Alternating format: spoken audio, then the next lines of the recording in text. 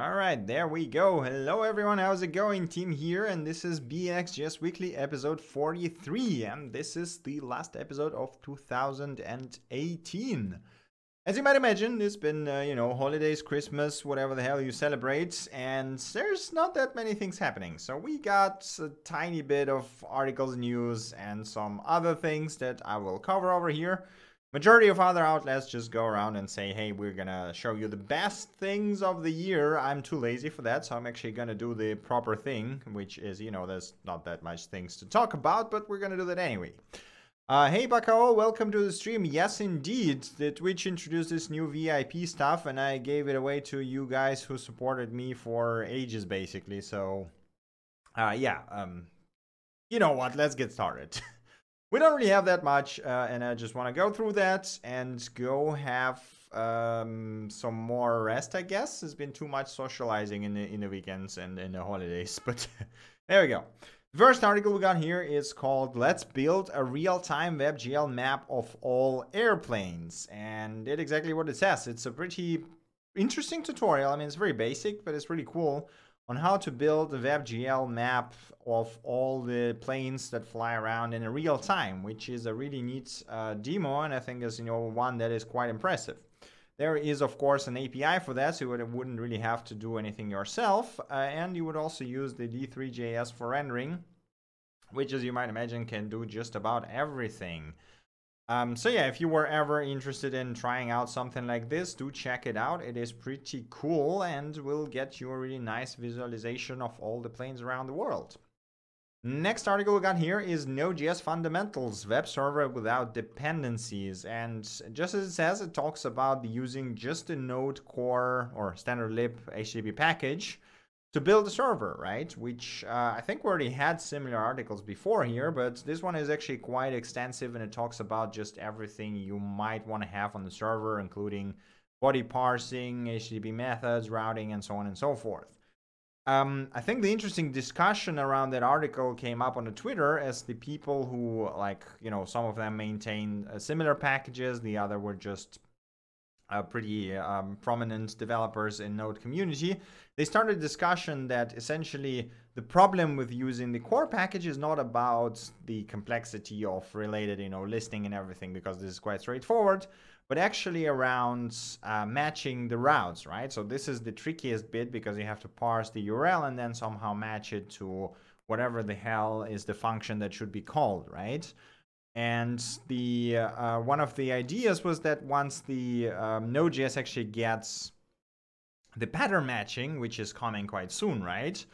Building servers just using Node Core will be like 20 times easier and more efficient than using something like Express. So, in near future, once we get the pattern matching in V8, you might no longer need Express and other frameworks for a very basic apps, which is kind of cool. So it's, a good point to start learning the HTTP lib. And if you want to do this article is quite good. So do check it out.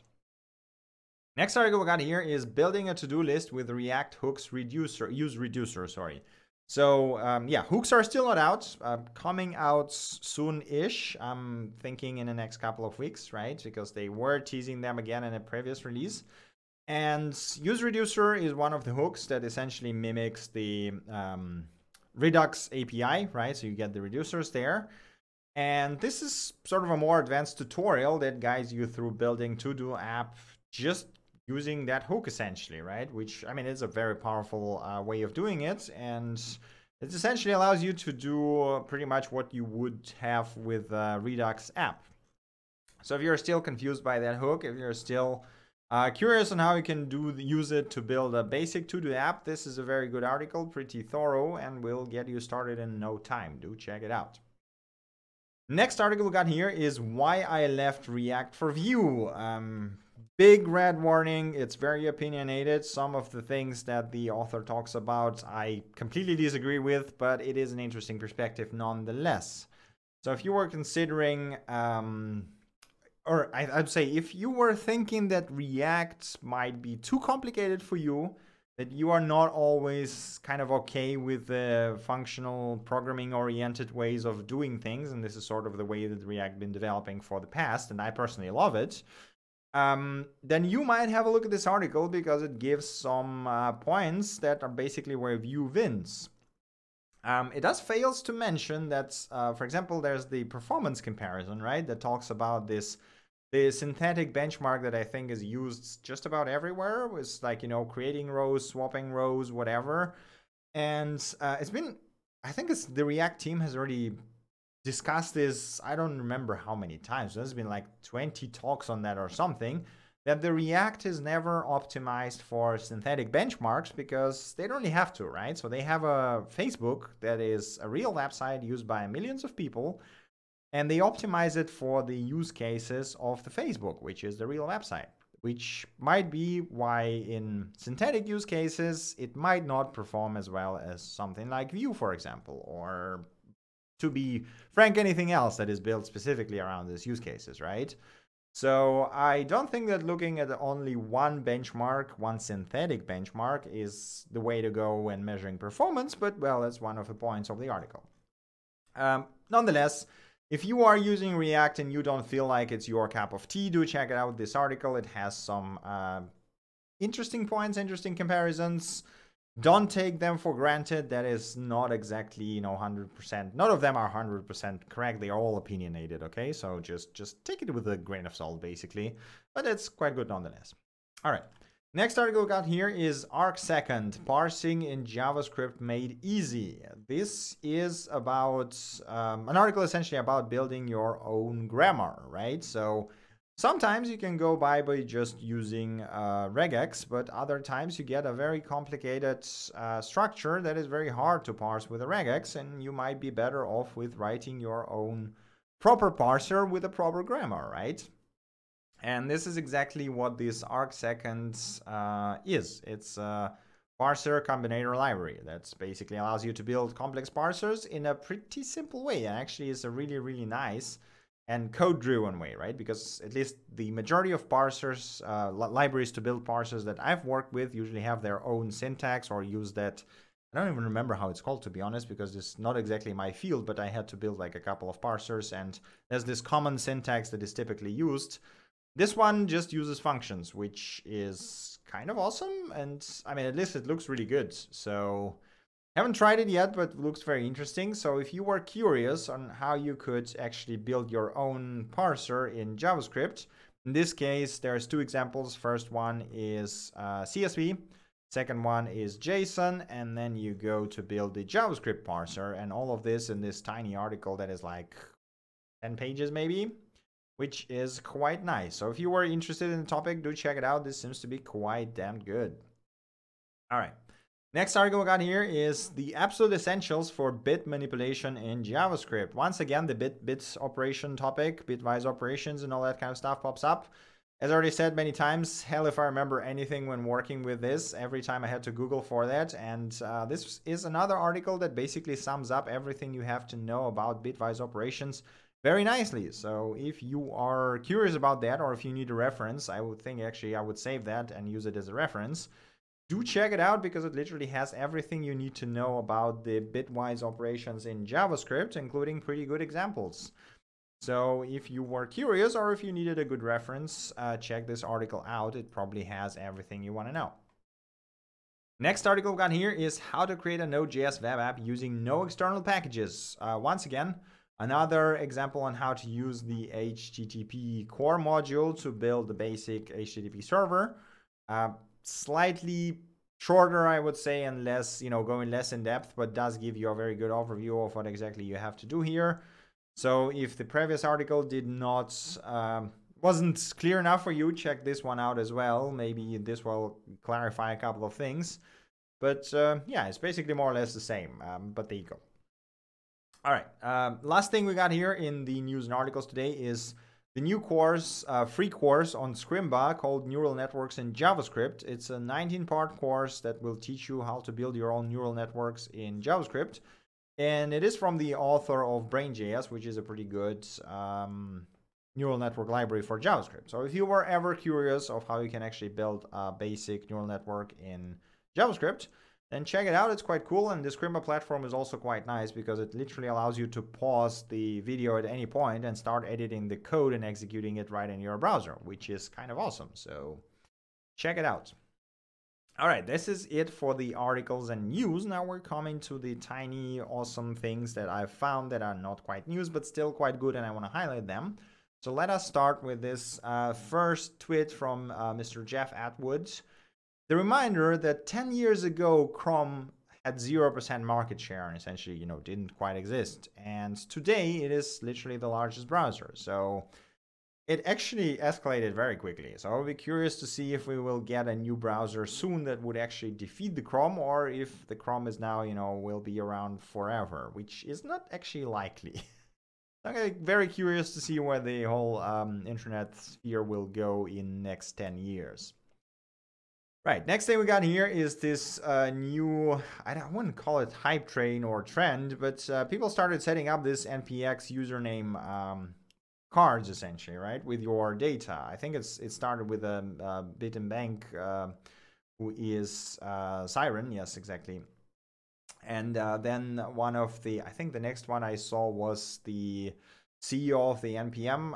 I forgot his name, but yeah, so the people just started cloning this repo and setting up their own cards because it just looks nice, and literally just say, hey, run npx my username and you got it. And I probably want to set this up as well because it's literally just a nicely formatted thing, but I've been too lazy to fork the repo and do it myself. So if that looks cool and if you think that might be useful for you as a JavaScript developer, do check it out. The guide is pretty nice, and maybe you will be, you get a nice card that you can just tell people, hey, run npx my username, and you will get all the info you want.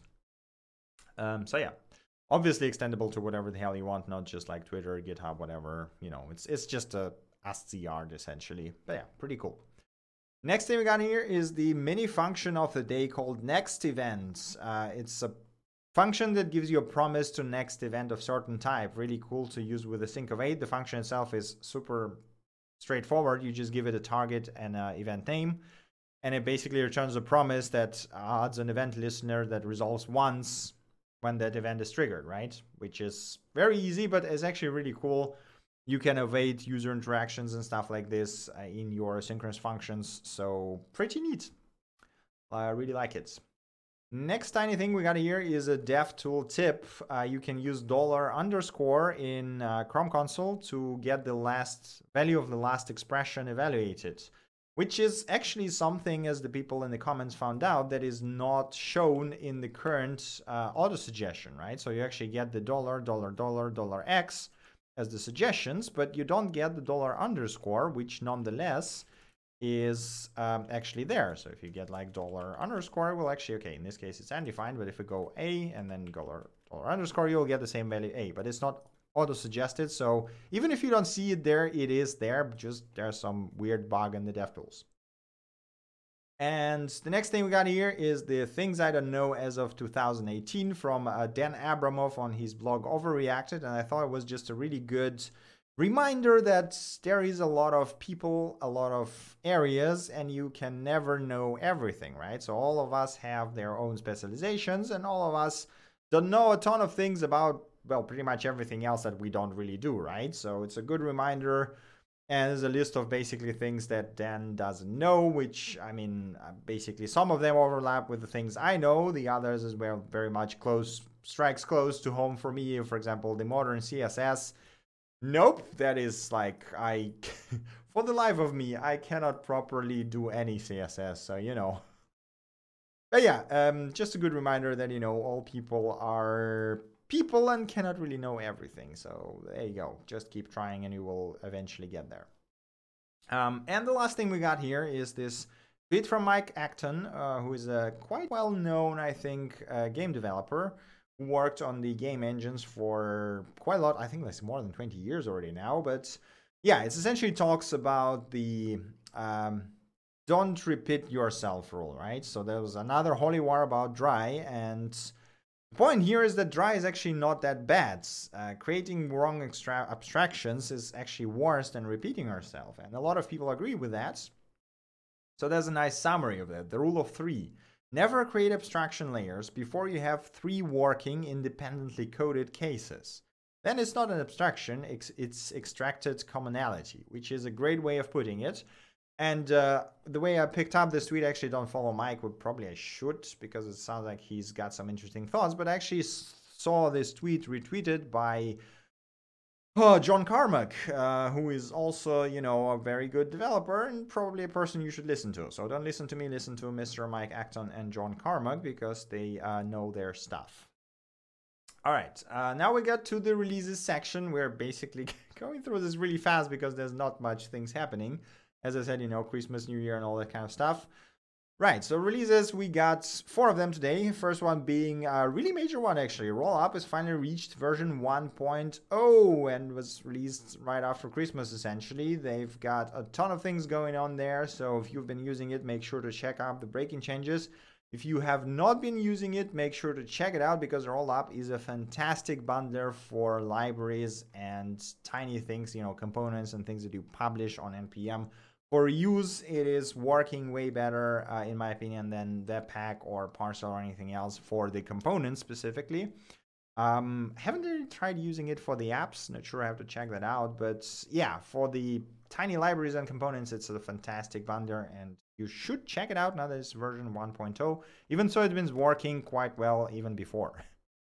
Next release we got here is WebDriver IO version 5. It's a pretty major release for the WebDriver. If you've been using it, make sure to check again the breaking changes and how to upgrade section. There is quite a lot of them, and it seems like they've added quite a bunch of split the stuff into separate packages, so you have like less dependencies and can reuse the stuff. Like, they also now use the NPM namespace for publishing their packages, like the Mocha framework, Spec Reporter, and all that kind of stuff. But yeah, seems to be pretty nice. Moving to the modern world, basically. WebDriver is a very big, very heavy package, but sometimes quite necessary, so do check it out. We also got 2 Node.js releases. Node.js version 11.6 that adds the max header size flag, as well as a bunch of other things, and upgrades the NPM to 6.5 and libuv to 124.1. Everything else is basically minor things. The same goes for the Node 1015 LTS upgrade, which adds this same HTTP header flag size and fixes a regression in HTTP binary. So if you're on LTS, make sure to upgrade. And that's basically it for releases. Now we are in the packages section. The first package we got here is Layout Architect, a small utility for building layouts written in Vanilla.js, and it essentially allows you to customize layouts like this. It produces the JSON of the layouts that you can later use for whatever your app needs to be used, right? Seems sleek enough, so maybe you were looking for something like this. Do check it out, seems quite nice. Next thing we got here is Viv.js. I have no idea why would you use that, but it's a library for more Wiggly divs. It's Wiggly divs, so Viv, it's terrible, and please don't use this on your website, but there you go. It's just all Wiggly and terrible, yes.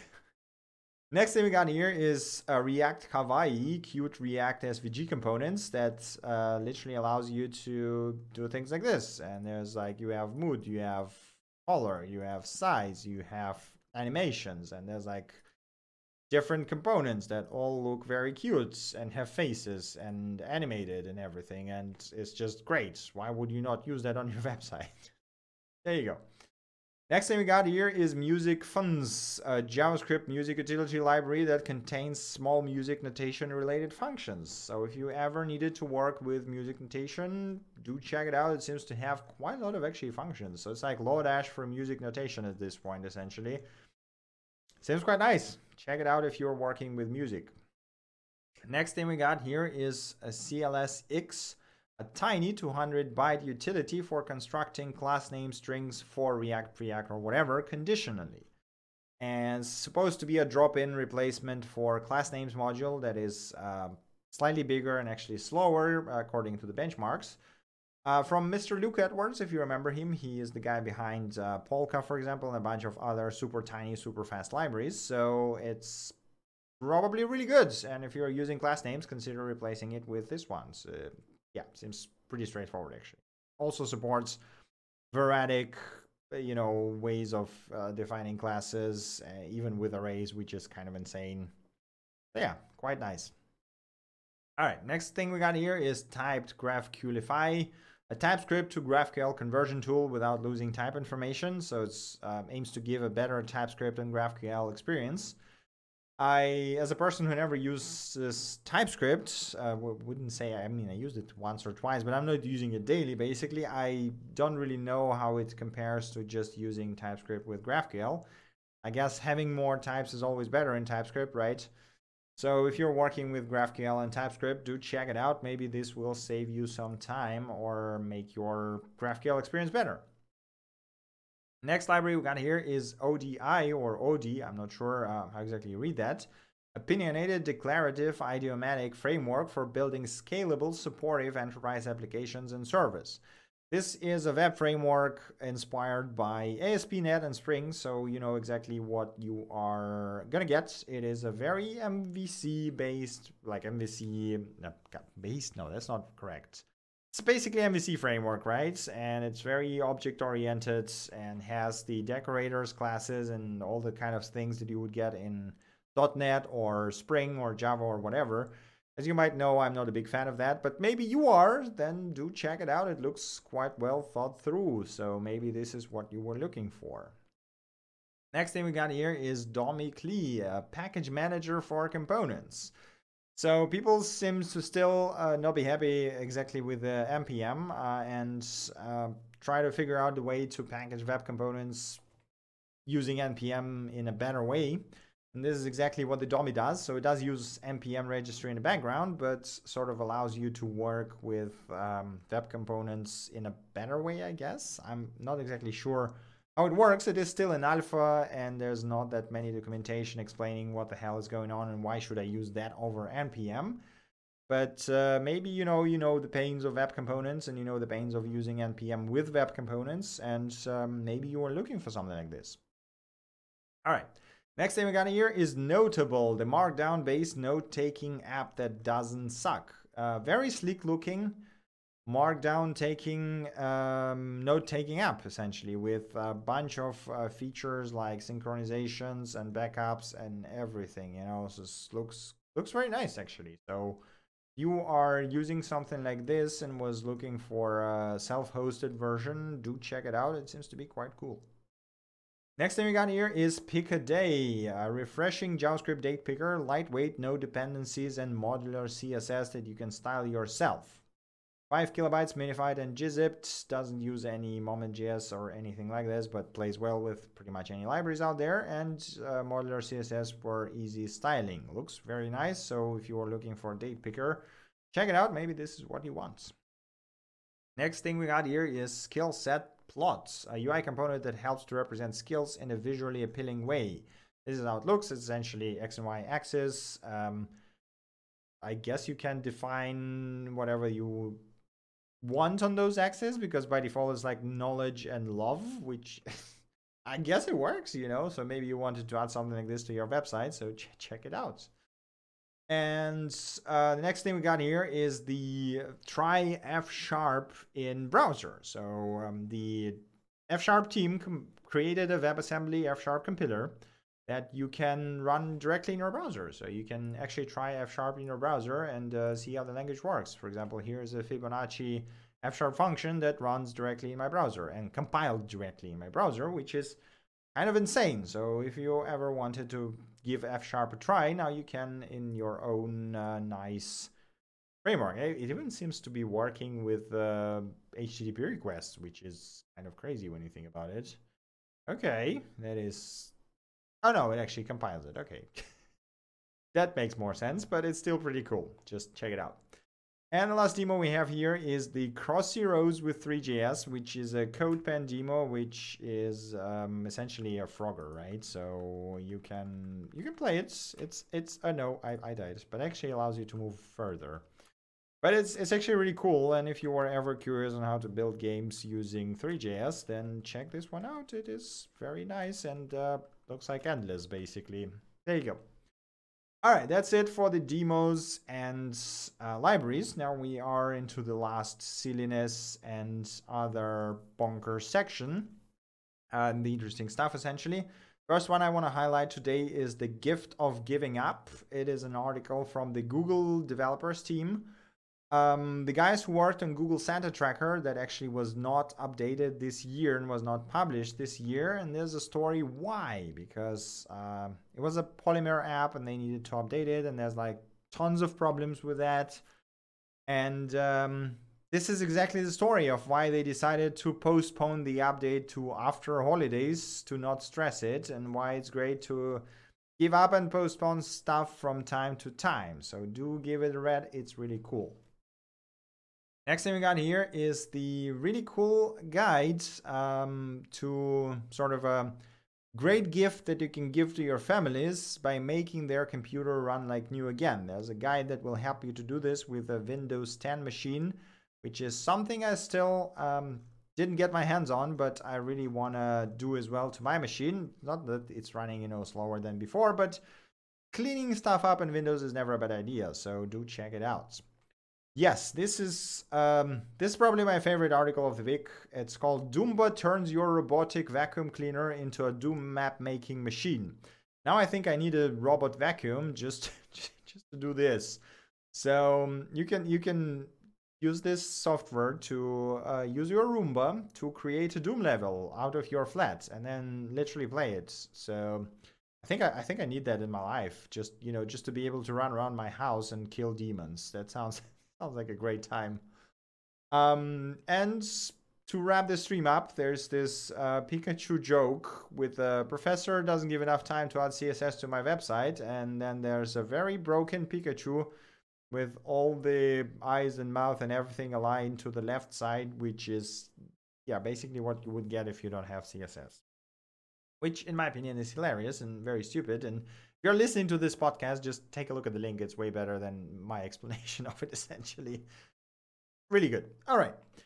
That's basically it from my side. This was episode 43 of BXJS Weekly. As usual, you can find all the mentioned links on the GitHub in the description, wherever you're listening or watching this. Thank you guys for your continued support. This was hell of a year. It's more than 40 episodes in a year, which is kind of insane. Considering we just started this thing, so once again, Merry Christmas, Happy Holidays, whatever you're celebrating, Happy New Year.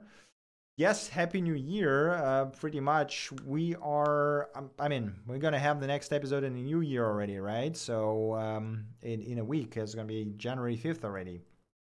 I am gonna have a holiday, like a New Year's stream, probably on 1st of January. Once I already said I have a birthday on 1st of January, so we're going to have some birthday streaming. We're going to have some giveaways, and probably it's just going to be silly gaming and, chatting with you guys. Nothing development related. And so yes, hopefully the next year will be awesome. I know it will be awesome. So there you go. This was BXJS Weekly. Thank you so much for your support, guys. Thank you for watching. Have an amazing rest days of the year and have an awesome new year. And I see you next year. Bye.